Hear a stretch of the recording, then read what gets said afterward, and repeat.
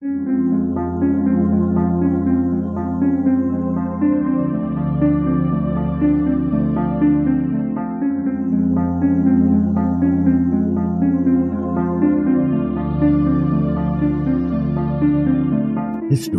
tells the story of the world and of our lives.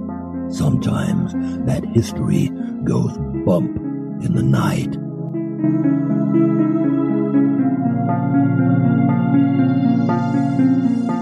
Broadcasting from the center of oddity and the supernatural in Central Florida, it's the History Goes Bump podcast.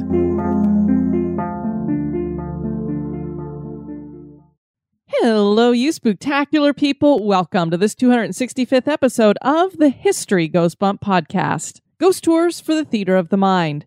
I am your host, Diane. On this episode, we're going to a country we've never been to before, Taiwan. We're going to be talking about some legends and haunts in that island country. And I'm going to be joined by listener Whitney Zahar, who actually lived there for a time and suggested this location to me.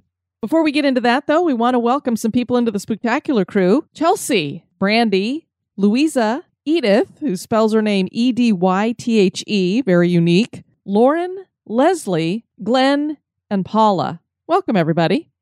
And now, this moment in oddity.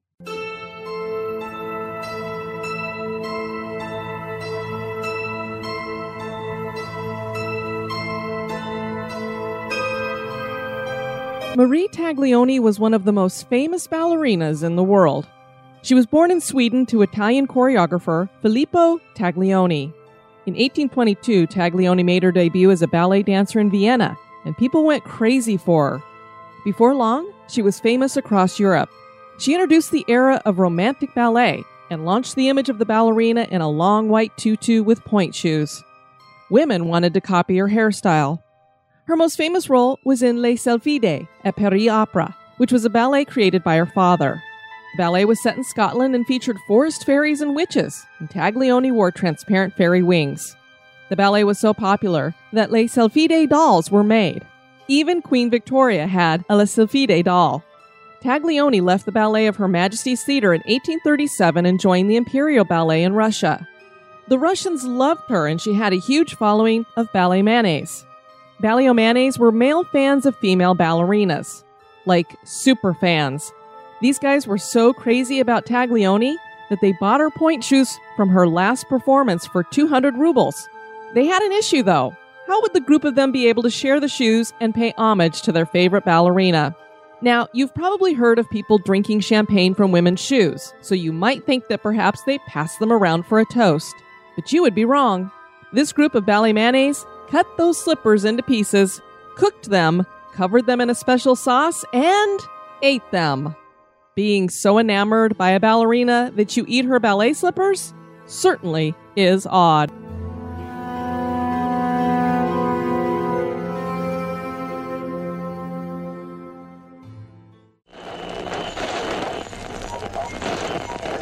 Get out.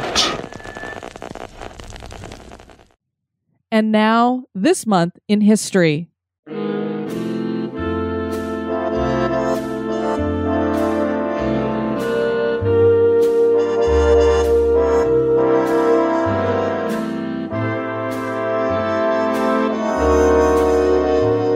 In the month of July, on the 2nd in 1908, the first black man on the U.S. Supreme Court, Thurgood Marshall, was born. Justice Marshall was born in Baltimore, Maryland, and went to Howard University School of Law.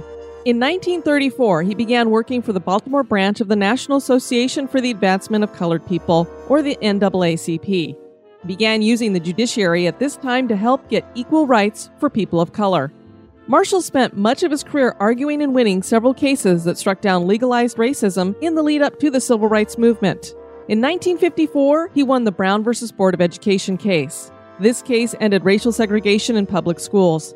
President Lyndon B. Johnson nominated him to the Supreme Court of the United States in 1967. He served for 24 years and retired in 1991 and was replaced by Justice Clarence Thomas.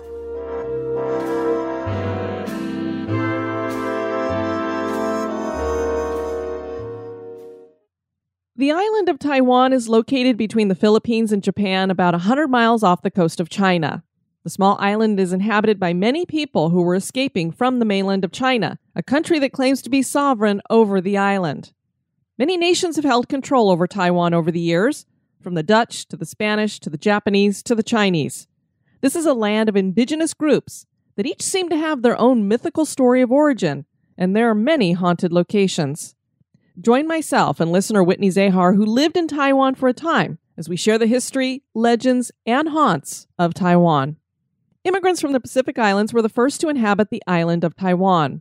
The Chinese arrived in the 1400s, and over the next 100 years, an influx of Europeans came, mainly from Portugal. It was the Portuguese that named it Ita Formosa, or Beautiful Island, in 1517.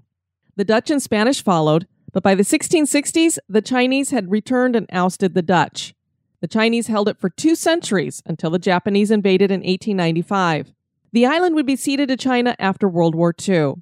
Taiwan has faced an uncertain political future from that time, with China refusing to recognize it as a sovereign nation and Taiwan claiming to be an independent country. This is a land that has a lot of different beliefs. There are many myths and legends here and stories that are told, and some haunted locations as well. And I was really excited to have Whitney suggest it to me because I've never really looked much into Taiwan and what's going on there, and it really is a fascinating country. And I'm excited to have Whitney join me. Well, I'm joined by our listener, Whitney Zahar, and she had suggested that we do the Legends of Taiwan, which is really exciting to me because I know nothing about the legends in Taiwan. I don't know anything about Taiwan, really. And so, Whitney, I'm so excited to have you join me. Thank you. It's great to be here, Diane. Well, one of the reasons why you suggested Taiwan is because you spent some time there, correct? Yes, I did. I lived there for about 6 years, almost 7 years. That means you know a little something about it for sure. Well, maybe I do, maybe I don't. It's interesting when you're an expat in another country, you can sort of live different lives there. You can live a life in which you are in a bubble with other expats and therefore don't get to know the culture very well, or you can totally immerse yourself in the culture. We kind of took both ways, me and my husband and my son. Obviously, since you listened to the podcast, you must be a little bit into the paranormal. What got you interested in that side of things? Oh, man. Honestly, Diane, starting out when I was a kid, I was actually a big chicken when it came to scary stuff. I actually watched Ghostbusters when I was 7 years old, and I was traumatized by it, which was pretty funny. But then I started getting more interested in stories. I've always been interested in legends and folklore, especially of ancient civilizations and cultures. And I think that kind of gravitated my interest more into ghost stories and legends and the history of things. And I think that's really what got me interested in the first place. So can you tell everybody a little bit about Taiwan? I know that it's, I think, between the Philippines and Japan, and it's near China. And I know there's a lot of political issues with China kind of wanting to bring it in and make it part of China, and Taiwan's trying to keep itself independent. So can you tell us a little bit about the country? Yeah, I can tell you a little bit. So Taiwan is definitely located off the coast of China. It's an island, and it literally looks like a sweet potato. So when you look at it on a map, that's a good way to keep it in mind. And every time I say Taiwan, some people think, oh, how did you think of Thailand? I'm like, no, that's not quite it, folks. That's not where I am. But Taiwan has a really rich history. It was initially discovered, European-wise, it was discovered by the Dutch and the Portuguese about the 1600s, maybe the 1500s. There is a very active indigenous population in Taiwan, too. Several tribes are around on the island throughout.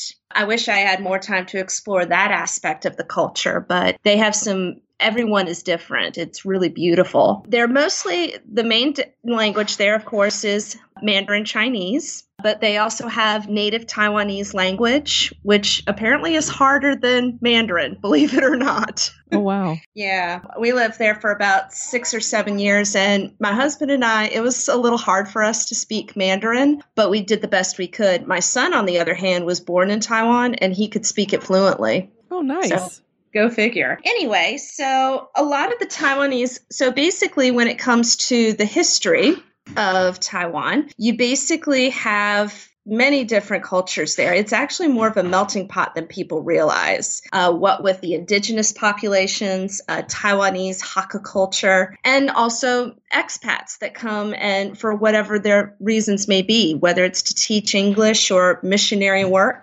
The Han dynasty, the Han from mainland China came over, and there was also, the island was annexed by the Qing dynasty, which was the last dynasty of China. Later on, in 1895, the Qing dynasty ceded Taiwan to Japan during the First Sino-Japanese War. So for a long time, Taiwan was under Japanese rule. And that's where you're getting a lot of the stories and a lot of the different political fluctuations that you see in Taiwanese history. Later on, after the Japanese surrender during World War II in 1945, the Republic of China took control of Taiwan. And there you have the conflict between Chinese communists versus the KMT, or the Kuomintang, the Chinese Nationalist Party, which was led by Chiang Kai-shek. Chiang Kai-shek also spent time in Taiwan. He actually was trying to establish the government in there. Yeah, very convoluted, isn't it? A lot going on. Yeah, I know every so often it crops up and it makes the international news that we're having some issues with Taiwan and China versus each other. Yeah, and so to this very day, depending on who you ask, Taiwan is either an independent country or it is under the jurisdiction of China. The United States actually pulled out their diplomatic relations, the U.S. Embassy. They actually pulled that out during the 1970s. So according to the United Nations, Taiwan is not exactly recognized as an independent country, yet it has a president, a female president, I might add. Tsai Ing-wen is the president of Taiwan. And Taiwan also is part of one of the 4 Asian tigers, which includes South Korea. It includes, Singapore and Hong Kong. These 4 Asian countries represent tremendous growth economically, industrially, and culturally over the middle part of the 20th century, from like the 1960s on up through today. Obviously, this is a land that is rich in legend, as we found with a lot of the Asian countries over there. Absolutely. So I don't know where you want to start, if there's different, creatures that they believe in or different stories that they tell. You go ahead and start where you want to. Okay, so mostly I'm going to start probably with ghost lore. Okay. I think that's where I'll start at. The ghost culture in Taiwan, which you're actually going to find is very similar to what you'll find in China and what you'll find also in Japan in that area. So the main highlight of the ghost lore of Taiwan is called the Ghost Month. And the Ghost Month is basically part of the Chinese lunar calendar. They follow the regular calendar too, but for several holidays, they also look at the old lunar calendar that they used to follow. Ghost Month would usually fall like on the 7th lunar month, which usually is around July or August, maybe even September. It varies each year. So for 30 days and 30 nights, according to the ghost lore, the gates of hell are open and the ghosts of your ancestors are roaming the earth. And you spend that time trying to appease them because some of them have left hell hungry and unsatisfied. I'm probably going to butcher the Chinese pronunciations, but I believe the word is Egui, which means the hungry dead. So Ghost Month it really is a celebration. They actually will set out tables full of food and incense and also paper money that they'll burn as offerings to try and appease the dead. That's actually a really fun thing to witness. And for those of us that are coming from the outside, it might bear a similarity to El Dia de los Muertos, or the Day of the Dead in Latin American culture. But the closest thing I think in Asian culture that kind of seems similar is the Obon festival in Japan. It's very similar to that, in which you're paying respects to your ancestors. You'll actually spend a lot of time praying at a temple because you're going to pray to the local temple and ask the local deity to help keep evil spirits away. They actually will do several taboos. For example, during Ghost Month, it's not a good idea to get married. It's not a good idea to look for a new job or move to a new apartment during that time. So, yeah. I love how that gets thrown in there. It's interesting. And again, the wandering spirits are basically just feasting upon the food that you leave out so they can satisfy their hunger. And then they can leave the people that have offered that meal, they leave them in peace. So I guess it's just a way to be remembered. That's nice. Yeah. Another good thing, too, is also during Ghost Month, it's apparently a good time of year to donate to charities. Oh, so kind of you get blessed more for doing it during that time then maybe. Probably. They do also have lantern festivals during this time. The most famous one is in the northern part of Taiwan in a place called Keelung. They have a very popular water lantern festival. So again, very similar to what you would see in Japan. You launch these water lanterns, and these water lanterns are supposedly guiding the spirits back to where they need to be. I love the idea of water lanterns guiding the spirits. Do they do like something with that, like go out in boats with them to kind of mimic that they're leading the spirit somewhere? I actually did not witness that for myself. The problem is when I was actually living in Taiwan, a lot of my movements were restricted because I had a little baby with me. Gotcha. So there were certain things I was not able to do. But from what I have seen and from what some of my friends told me, you could probably see people just being on the coast and just launching the lanterns from there. Neat. It makes me think of Tangled, the story of Rapunzel with all the lanterns. Yeah. Exactly. And of course, I really do hope that any listeners out there that have either been to Taiwan or have more to elaborate on this and correct anything that I say, please let me know, because I've been trying to get more and collect more information about it. Yeah, we definitely would want to hear more. If people have pictures, that'd be great too. Oh, yeah, definitely. But another thing, too, is, of course, they're looking at the dead very differently than we do in terms of investigations, looking for haunts and ghostly activities. That's not really done quite as much. You're not really seeing a whole lot of paranormal ghost TV shows in Taiwan. I think that's changing. And of course, it's all in Chinese. I think it's aimed with more of a different focus than the shows that we see here. The ghost lore, it's fascinating. There's also several traditions involving, and you might view it as a bit of etiquette. For example, the number 4 in Chinese, si, is very similar to a word meaning death or something very similar to that. So as opposed to unlucky number 13 for us in Western culture, in Taiwan, it's unlucky number 4. How funny, because, the number 4 never comes up as anything. It's like 7 is lucky, 5 might be lucky, 13 is unlucky, but you never hear anything about the number 4. Actually, yeah, 4 would be considered in fact, they would, in some businesses, you would get like an unmarked 4th floor on the elevator. That's fascinating. Yeah. Not as much nowadays as it used to be, but occasionally if you'll go into some of the older buildings, you might catch that. 8 is considered an auspicious number. A very lucky number indeed. Okay, very cool. Another thing you want to do is if you check into a hotel in Taiwan, you may want to knock on the door before you open it and unlock it, because apparently by knocking on the door, you allow the spirits that are in that room to leave. Oh.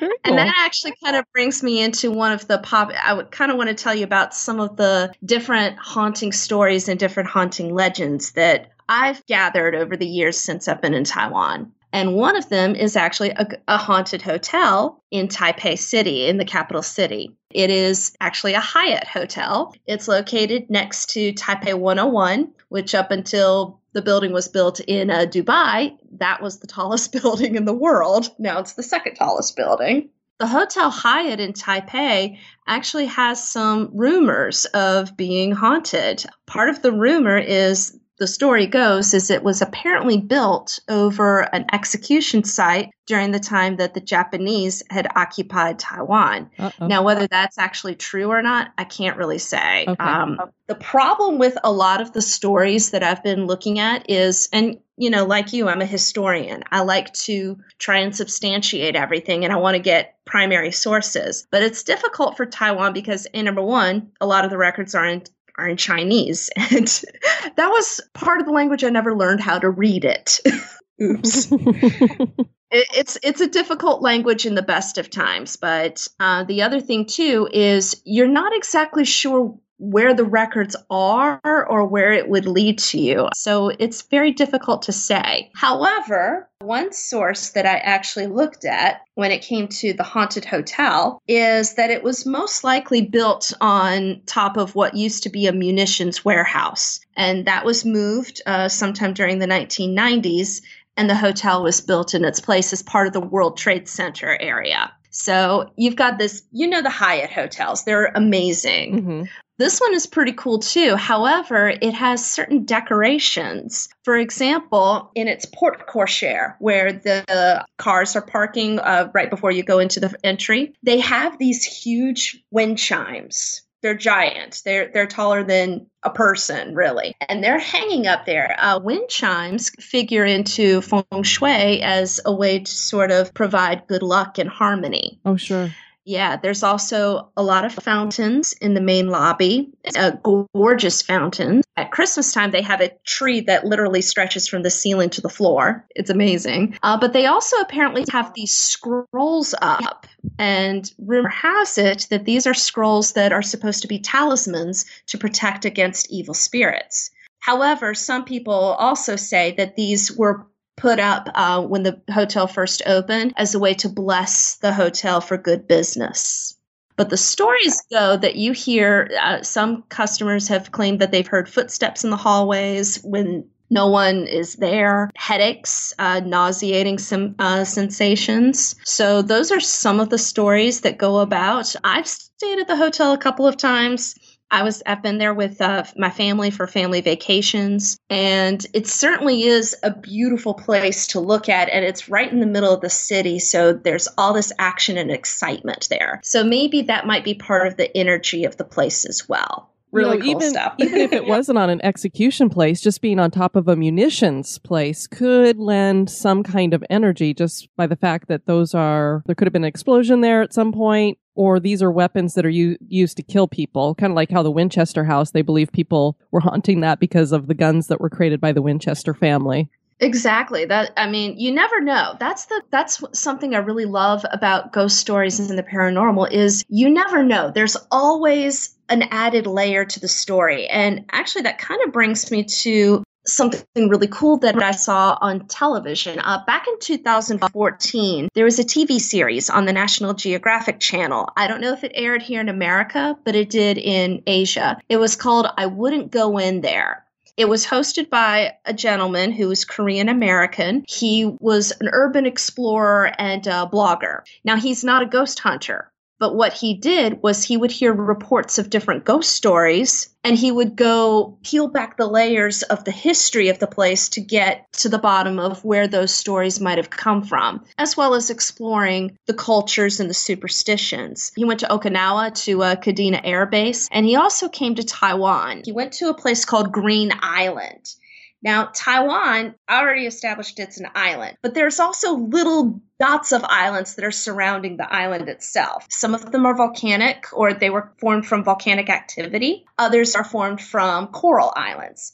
Well, Green Island is actually really interesting. Green Island was actually a site of a prison, and it was a prison during a period in Taiwan's history called the White Terror. And this is actually a very sad part of Taiwanese history. This is when you had, basically it was the KMT that was trying to root out who was communist or who was not. A lot of people were put in prison for it. Very similar to what happened in China, very similar to what's happened in other areas of the world during that time. Anyway, the prison there was said to be haunted. However, the cool thing was this urban explorer actually went out there and he investigated the different stories, and he was able to peel back the layers of what went on in that island's history. Cool that he was able to do that. Yeah, I highly recommend it. You can, funny enough, the episode on Taiwan is actually very hard to find. I don't know why, but you can definitely find the other episodes. He's been to Okinawa, he went to South Korea, he went to all these different places. And of course, it's a very turbulent area when it comes to the 20th century history, with especially around the Second World War. Of course, with Taiwan and Japan and China, you were dealing with the Second Sino-Japanese War, which pretty much covered the span of World War II in the Pacific, and all the devastating history and the horrible things that happened over there. That area is just charged. I mean, the turbulent history, the turbulent politics, even going on today. It's just incredible. Definitely. It lends itself to a lot of maybe negative energy. Well, I'll say this. Living there for about 6 years, there were a couple things that I noticed and experienced over there that were kind of interesting, kind of different, but never once did I actually feel I was in danger. Never once did I feel like I wasn't safe. And I definitely want to point that out too, because, and not just in the spiritual sense, but also in the physical sense. I've met some of the loveliest people on the face of the earth, and it's people I'm still in touch with today. And Taiwan, of course, is it's a very progressive place. I mean, it's encouraging same-sex marriage. They have a female president in charge. I feel like it's on the verge of something cool. But also the other cool thing about Taiwan, and I think this is another part of the energy, there's also a lot of geothermal activity going on in Taiwan. It's borders two tectonic plates. So it frequent earthquakes. One big one occurred back in, I believe it was 1999. They call it the 9/21 earthquake because it took place on September 21st. And it was a pretty big one. People still talk about it to this very day. But there's also a lot of artistic influences throughout Taiwan. The indigenous cultures that I was mentioning, we're starting to pay more attention to their music and their dance. And it's really beautiful to see. There's lots of poets, there's lots of artists that are starting to congregate more to Taiwan. And I really hope this is a continuing trend. Sure. Some more stories that I've got. A friend of mine he's British. He's lived in Taiwan for several years. He's a friend of mine from the art scene and the acting scene in Taiwan. But he was telling me about a place there called the Beauty Cave. And this is, again, on one of the little islands. It is located on the southern tip of what's called Pingtung County. And I'm going to be butchering how to pronounce this. It's called Lamay Island, but it's also called Xiaoluqiu, or Little Luqiu. You said it better than I would have. It's a coral island, and it's actually Taiwan's largest coral island. But they have some stories here about a couple of the caves, which I found very interesting. One place was called the Beauty Cave, and apparently the story that's attached to the Beauty Cave is that a woman and her father were, for whatever reason, they were living in the cave. It's a strange story. I can't remember if they were fugitives or if it was something else that happened. But they were living in this cave, and her father died. And then he was a Ming loyalist. So he was exiled from China by the Manchus or the Qing dynasty. And he lived with his daughter in this cave, and they were just eating plants and fish. When he eventually died, she was just so grief-stricken that she bit her tongue off and died. And some say that she was apparently very beautiful. So that's why it's called the Beauty Cave. Okay. Now, whether that's actually true or not, I don't know. But another interesting story involves another cave called the Black Dwarf Cave. Now, the Black Dwarf Cave is actually got a little story from about 1661. The Dutch were escaping, and apparently, I'm going to actually read this to you. So it was in 1661, the 15th year of the Yongle Ming dynasty. National hero, he was known as Cheng Chen Kung. He was knighted as Yin Ping King, and he drove the Dutch and restored Taiwan and the Pescadores, or the Penghu area. Now, while the Dutch were escaping, apparently now, they call it Negroes, but I don't think they were actually Africans. I think it might have been something else. They were separated from their group, and they arrived on the island and lived in the cave. Now, some years later, there was a British boat of soldiers that landed at this place northeast of the cave. apparently, these so-called Negroes robbed their food and other things, burned the boat, and killed all the British. And it was discovered by a British warship that they later landed on the island to seek for the murderers. And in spite of their threats, they refused to surrender. Finally, the British burned the cave with oil and killed everybody in the cave. Later, it was named as the Black Spirit or Black Dwarf Cave. However, a lot of people doubt the actual story here because they were probably related to a local tribe called the Saraya, and they were massacred in something called the Lemay Island Massacre. So this was dated about 1636, and it was part of a campaign for retaliation of murder of Dutch sailors in two separate incidents on the island. So now whether that, I don't know who did what to who, but I was just going to ask, so they think the Dutch came in and did it or somebody else? Yeah, okay. they think that Dutch were actually killed by the Saraya tribe. And then somebody else retaliated against the tribe then? Yeah, apparently. Okay. In two separate incidents, in 1622 and in 1631.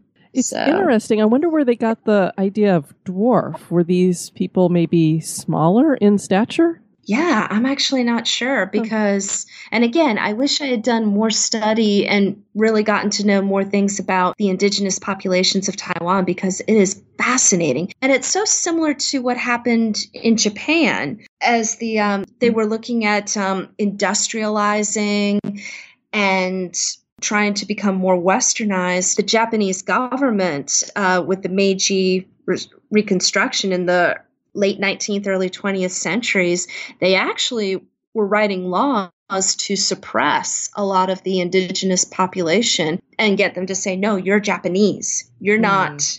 Yeah. And something similar was going on in Taiwan, too, I believe also with the Chinese. But then you also have a history of the Japanese being in control of Taiwan as well. And during the periods of martial law, the Japanese definitely tightened their grip and were really trying to get people to follow their way, especially towards the end of World War II. Sure. And it's really fascinating. I just want to sit down and just read more about it because, living there, you get a taste of it, but it's only after when you leave, you realize, oh, wow, so much I missed and I could have just dug more into it. Yeah, you kind of take it for granted when you're there. Also with Green Island, you've got the one that I told you about earlier. It was a place that was used as a penal colony during the time of martial law. So you just get so many different things there. Again, you're peeling back the layers. Indeed. Do you have a plane that was flying overhead? Yeah, see, here where I live in Virginia Beach, we actually live in the flight path of the Oceana Naval Air Station. Okay, because I was just sitting there going, what's a weird noise? It sounds like she's in a tunnel all of a sudden. I know, it's crazy. Anyway. So what other stories do you have for us? Another fun thing that I noticed about Taiwan is I actually was looking at something that came out on September 3rd of 2017. This is from the local Taiwan news, which you can get online. Apparently, now that you have people that are getting interested in paranormal phenomenon, so they do usually around the time of year with Ghost Month, they start putting together lists of the spookiest places in Taiwan.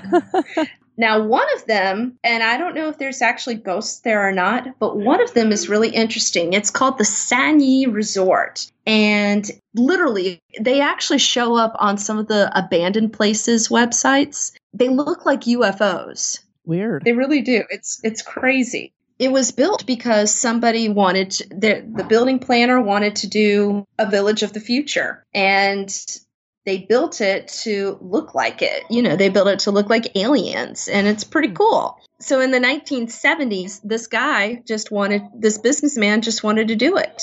He just built these chalets, and they were called Futuropods. However, in the 1980s, the seaside resort was actually abandoned. The weather can get pretty extreme up in northern Taiwan, especially with wind and rain, but also there was a lack of investment. People just weren't interested. And according to local lore, apparently there was a strange streak of suicides and ghost sightings that happened near there. But this place is absolutely abandoned. And some urban explorers actually go there and they go through the ruins. I think they've either been torn down recently or they're in the process of being torn down. But it's called a Sanju, the Sanju Resort. And they do the pictures of them. They show up on these abandoned sites, websites. It's really kind of interesting. A very popular ghost legend, and this is a very famous one, in the middle part of Taiwan, like I want to say it's like central west portion of Taiwan, there is a place called Jiayi County, and Jiayi County is home to the Minxiang Haunted House, the Minxiang Ghost House. Now, this is one of the apparently it's a popular place for legend trippers. It's a classic haunting residence. It used to belong to a family called the Liu family, who was a landlord during the Qing dynasty. And the story goes, the master of the house and a female or someone in the family and a female servant, they fell in love. Someone found out and abused the servant just couldn't stand it anymore, and she committed suicide by throwing herself into a well. So after that, they say that the spirit of the servant girl haunts the house, and the house is actually in ruins, but it's a huge classic structure. I mean, nature has been taking it over, and it's actually really pretty. I personally wouldn't do it. I wouldn't go there. I'm not a very brave girl when it comes through tramping in the woods. Yeah, I'm right there with you, especially alone. Yeah. But the funny thing about it, too, is apparently there's a cafe that's been set up near the Minxiang Haunted House. And apparently it's a wayside stop for people that go wanting to explore the house. Now, I'm not sure if the house is off limits I don't know if people are breaking laws or trespassing or doing anything like that, but people seem to want to go out there. And then we also have a couple of little highway stories. For one thing, there's the Beiyi Highway, which is Provincial Highway number 9, and it connects Taipei to Yilan County, all in northern Taiwan. Apparently, it's very prone to fatal accidents. You know, we all have stretches of road very much like this, pretty much anywhere. We have one here in my hometown here in Virginia Beach. We call it the death curve because everybody gets into some sort of accident there. So Beiyi Highway apparently is no different. And what they do is they used to scatter a lot of what we call ghost money. So during Ghost Month, you actually burn this paper money. It's not real. I promise you it's not real money, but they call it Joss money. And apparently it's supposed to appease the spirits. Being in Taiwan and also in other countries in the world, because I spent a year in South Korea, I spent a couple months in Ecuador, and it's just fascinating to just see what people believe in and even kind of find out that we have so much more in common than we realize. So cool. It's one of the things that causes me to believe in something going on in the afterlife or the ghost world or whatever you want to term it, because when you have all these different cultures that have that similarity, there has to be some kind of truth behind it. They're all trying to explain something. I think so too. And I think there's more awareness of it. And maybe, I wouldn't say not so much acceptance, but maybe tolerance. Mm-hmm. I think people really are reaching out and just seeing what all is out there. And it's not just in the spiritual sense. I also think it's culturally, people are trying to reach out more. That's a lesson that we've been trying to instill in our son because we've been spending all this time. He grew up, living in another country. So to him, the United States is a culture shock. Sure. I would totally agree with you. It's neat that he's gotten to see other parts of the world already. Yeah. Now, he barely remembers Taiwan because he was born there. We lived there from the time he was born back in 2010. And he's almost 8 years old now. He has more immediate memory, of course, of Ecuador because that was their most recent place. Okay. But we've just taken so many pictures in Taiwan, and there was such an amazing community of people there. Artists, expats, spiritualists, just all sorts of really cool people. Okay, remember when I posted that thing on Facebook about the Mother's Day festival, about Mother's Day and the spooky stuff that mothers might have experienced with their kids? Yeah. So I have two stories that kind of involve my son, and both are in Taiwan. The first one, he was about 8 or 9 months old. I had gone out for the evening. My husband was at home with the baby. And when I came home, it was about maybe 9:30 at night, and I hear my son kind of babbling away in his room. I didn't think anything of it. I thought my husband was in there just sort of doing his thing with our son. Go into our bedroom, and I found my husband in our bedroom. So I'm like, who's he talking to? Who's he talking to? And it sounded like, I'm not an expert in early childhood development. Babies have their quirks, but it really sounded like he was like, blah, blah, blah, blah, blah, blah, blah, blah, blah. It sounded like he was pausing. The inflections of his voice sounded like he was actually talking to someone. And so I went in there, and he was sitting up at the bottom of his crib, and he was looking at this chair that was right next to his bed. No one was in there. He was just looking at it, and he didn't seem distressed. He didn't seem upset about anything. So I'm like, okay, all right then. I like to think it was probably my father who came to visit or something. That's what I like to think. But who knows? Who knows? That would be quite a trip for him. But I guess if you're in spirit form, you can head over to Taiwan, no problem. Well, my son actually was named after my father. My son's first name was my father's middle name. There is definitely a connection there. The spookiest thing, though, that happened with Preston, my son, happened a few years later. He was about 3 or 4 years old. Now, we know little kids, they get night terrors. It's a pretty common thing. Mm-hmm. I was also experiencing little things in the apartment. Like one time I was sitting on my bed, and it felt like somebody had come up and run and jumped on the bed behind me, kind of like a little child or an animal or something. And I turned around to look, and of course there was no one there. And at that time, Preston was still too little to actually do the run and jump on the bed. And I was trying to explain it away because it's like, okay, we're in a high-rise apartment. We're in a place where there's earthquakes. Who knows what it could have been. But Preston started having these really weird night terrors, and he refused to sleep in his room. He just would not do it. Finally, I actually had a Taoist priest come in and actually purify our apartment. He had the incense. He burned money on our balcony. And he said, yeah, you got something here. You got a little kid in here. And I'm like, well, I hope it's not a physical little kid. And he's like, oh, no, you've got another little kid in here. And I never felt threatened in the apartment or anything like that. I'm sure for a 3 or 4-year-old, it must have been a little spooky. Yeah. But after that, nothing else happened. Interesting. So, very interesting. But it was kind of interesting to sort of incorporate that into, saying your prayers and being aware of your surroundings. Sure. I know, life is crazy. Well, Whitney, I want to thank you for suggesting this and for sharing what you found out from living over there and giving us a viewpoint of somebody who actually has lived there, not just somebody who's maybe researched some of the stuff, but actually lived there and experienced some of it for yourself firsthand. Yeah, it was a real experience, just being there. So amazing. And I'm glad that you've gotten to tour around the world. Do you have another country on the list that you're going to be hitting in the future? One of these days, my husband actually was telling me that for our 10-year wedding anniversary, we might go back to South Korea because that's where it all began for us. My husband and I met teaching English in South Korea, and we might go back there. Okay. It's so on my bucket list. I want to go to the UK. I have to go to England. I got to go to Ireland. I just want to see so many things. Mm-hmm. But for right now, the greatest adventure is getting my kid through American public schools. That is definitely an adventure. I can give that to you.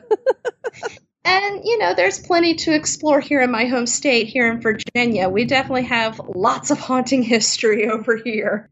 But yeah, I'm actually looking at a ghost tour here in Virginia Beach. It's based out of the old Coast Guard station, which is now the Virginia Beach Surf and Rescue Museum. It's basically a 75 to 90-minute tour, and you can even do an investigation. Oh. Yeah. Thank you again so much for joining me, Whitney. I really appreciate it. You have a great evening. Oh, thank you, and thanks for having me. All right, you take care. You too. Bye-bye. Bye. There are a couple other places in Taiwan that I wanted to touch on.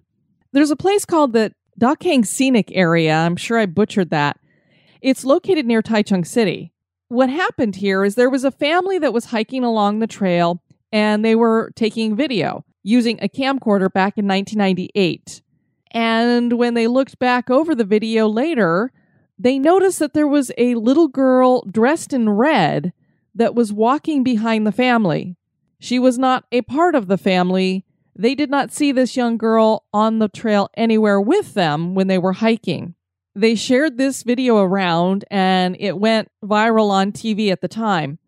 And it actually became the inspiration for a horror movie called The Tagalong. And I'll put a screenshot in the notes and also up on Instagram that features this little girl. Now, of course, it's not very creepy if you think that she might be with this family, but it does become really creepy when you find out she was not on the trail and she was not a part of their family. That's the only time that she's ever been sighted, so I don't know if anybody's ever seen her again. The haunted house that Whitney shared with us is not the only one there.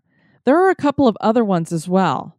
There's the Worry Haunted House, and a lot of people claim that this is the most horrifying haunted house they have on the island.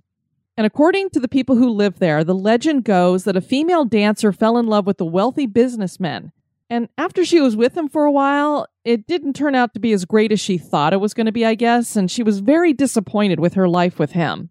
And part of the problem, I think, is he started to treat her very coldly. She felt like he was emotionally unavailable to her, so she felt kind of cheated out of the emotional feelings that she wanted to get from him. She was so despondent that she decided she was going to kill herself. So she put herself in a red dress, she went into the main bedroom, and hung herself. Ever since then, there have been stories about the sound of a woman weeping in the house, usually around twilight or dusk, and the light in the main bedroom turns on all by itself, especially when nobody's in the house. And this is also in Taichung City. Then there's the Keelung Haunted House. This house is located at the busiest section of the city, and it is said to be the most expensive house in the city. The architecture is in the Baroque style, and there's a big old banyan tree growing at its roof.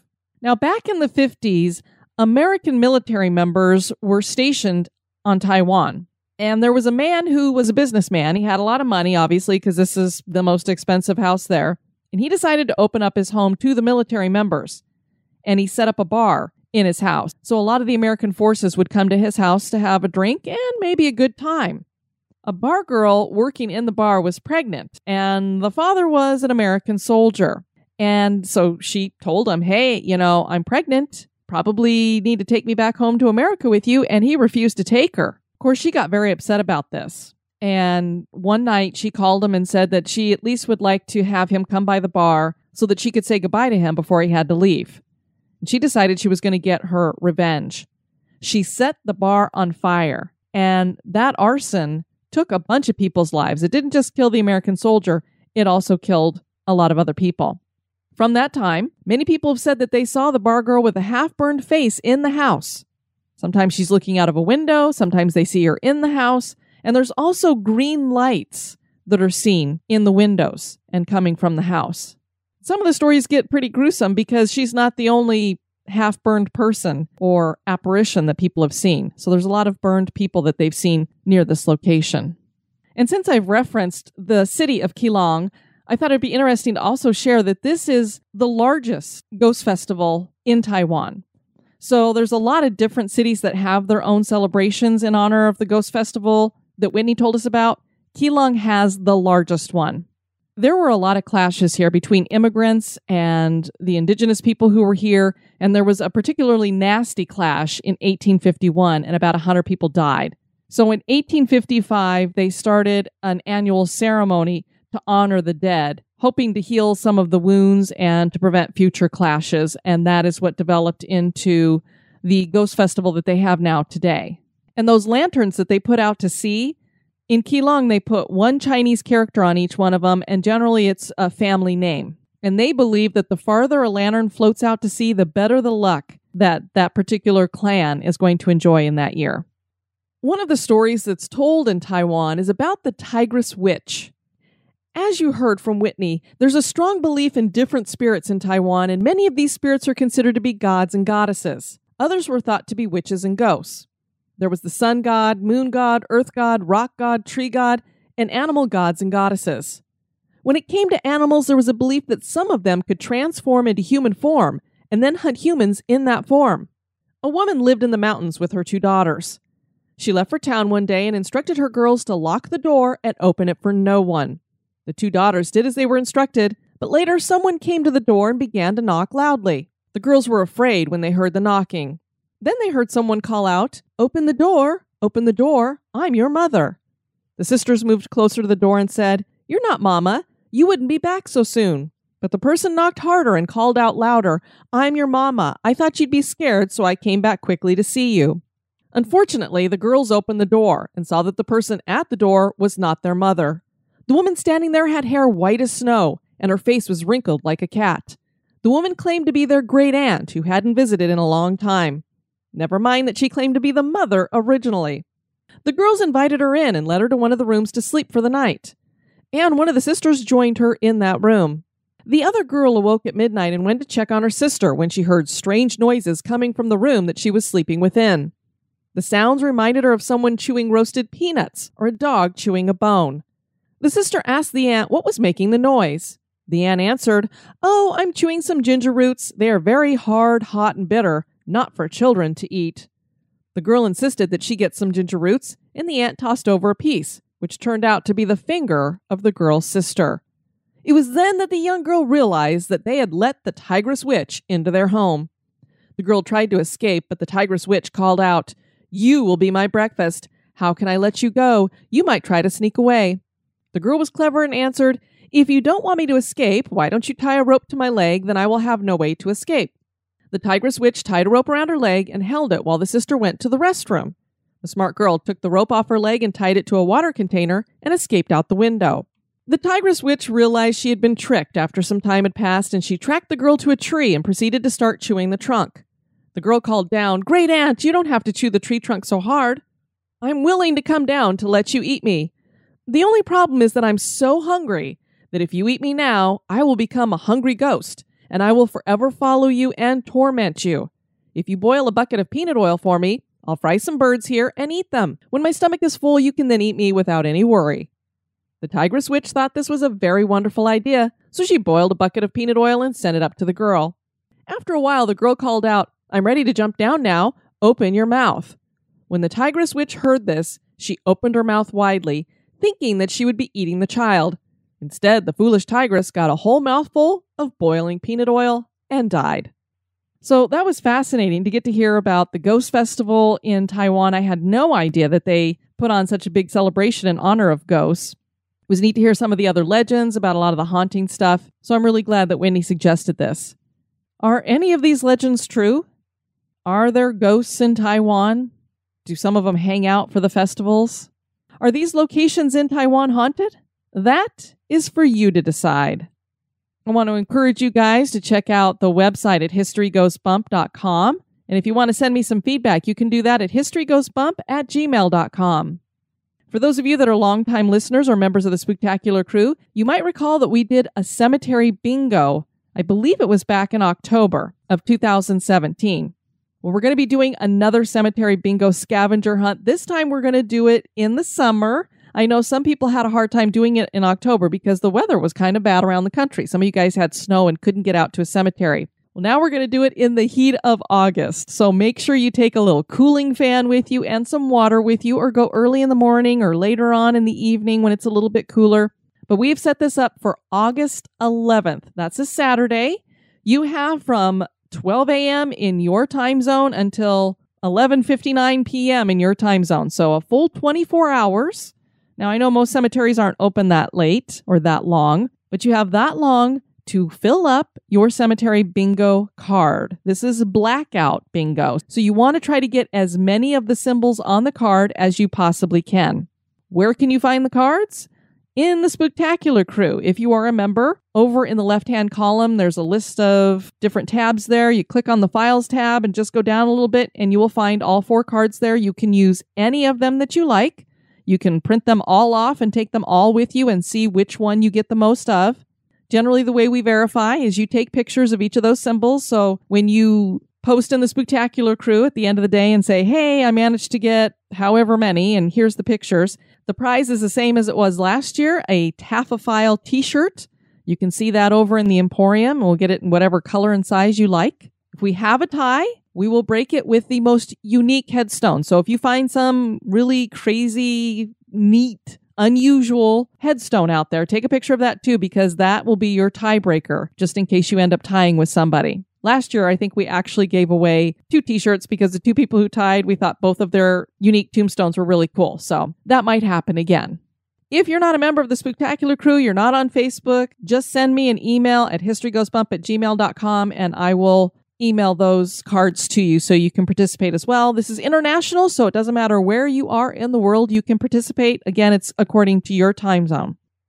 I also wanted to let you guys know some bad news. The Modern Love Convention has been canceled for unforeseen circumstances, so we're not going to be getting together in New Orleans. You might have already kind of figured that out based on the fact that I've scheduled the cemetery bingo for the Saturday that I should have been in New Orleans doing the conference, but so kind of bummed that we're not going to be able to do that one and meet up with you guys, but we'll eventually have another meetup in New Orleans. I have no doubt about it. I want to get back to that city again. Absolutely love it.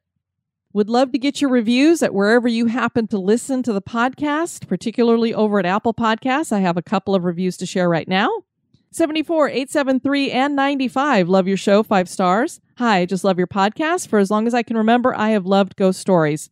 As I got older, I realized that I was more interested in the story behind the haunting than just the stories about the hauntings. I also love the sections at the beginning of your podcast. Love learning new historical facts. P.S. I love your sections on urban legends and myths and was wondering if you could do one on the hitchhiker ghost. All right. Well, I can definitely, I don't know, maybe we could do an episode that would just be all of the different hitchhiking ghost stories because there's about, I don't know, several dozens of them around the world. So maybe we will look into the whole urban legend of the hitchhiker ghost.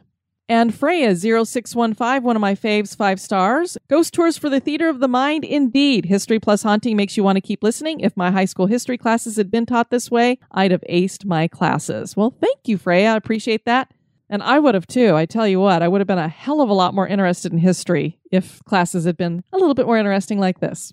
I want to thank you guys for tuning into this episode. I have been your host, Diane. You take care now. Bye-bye.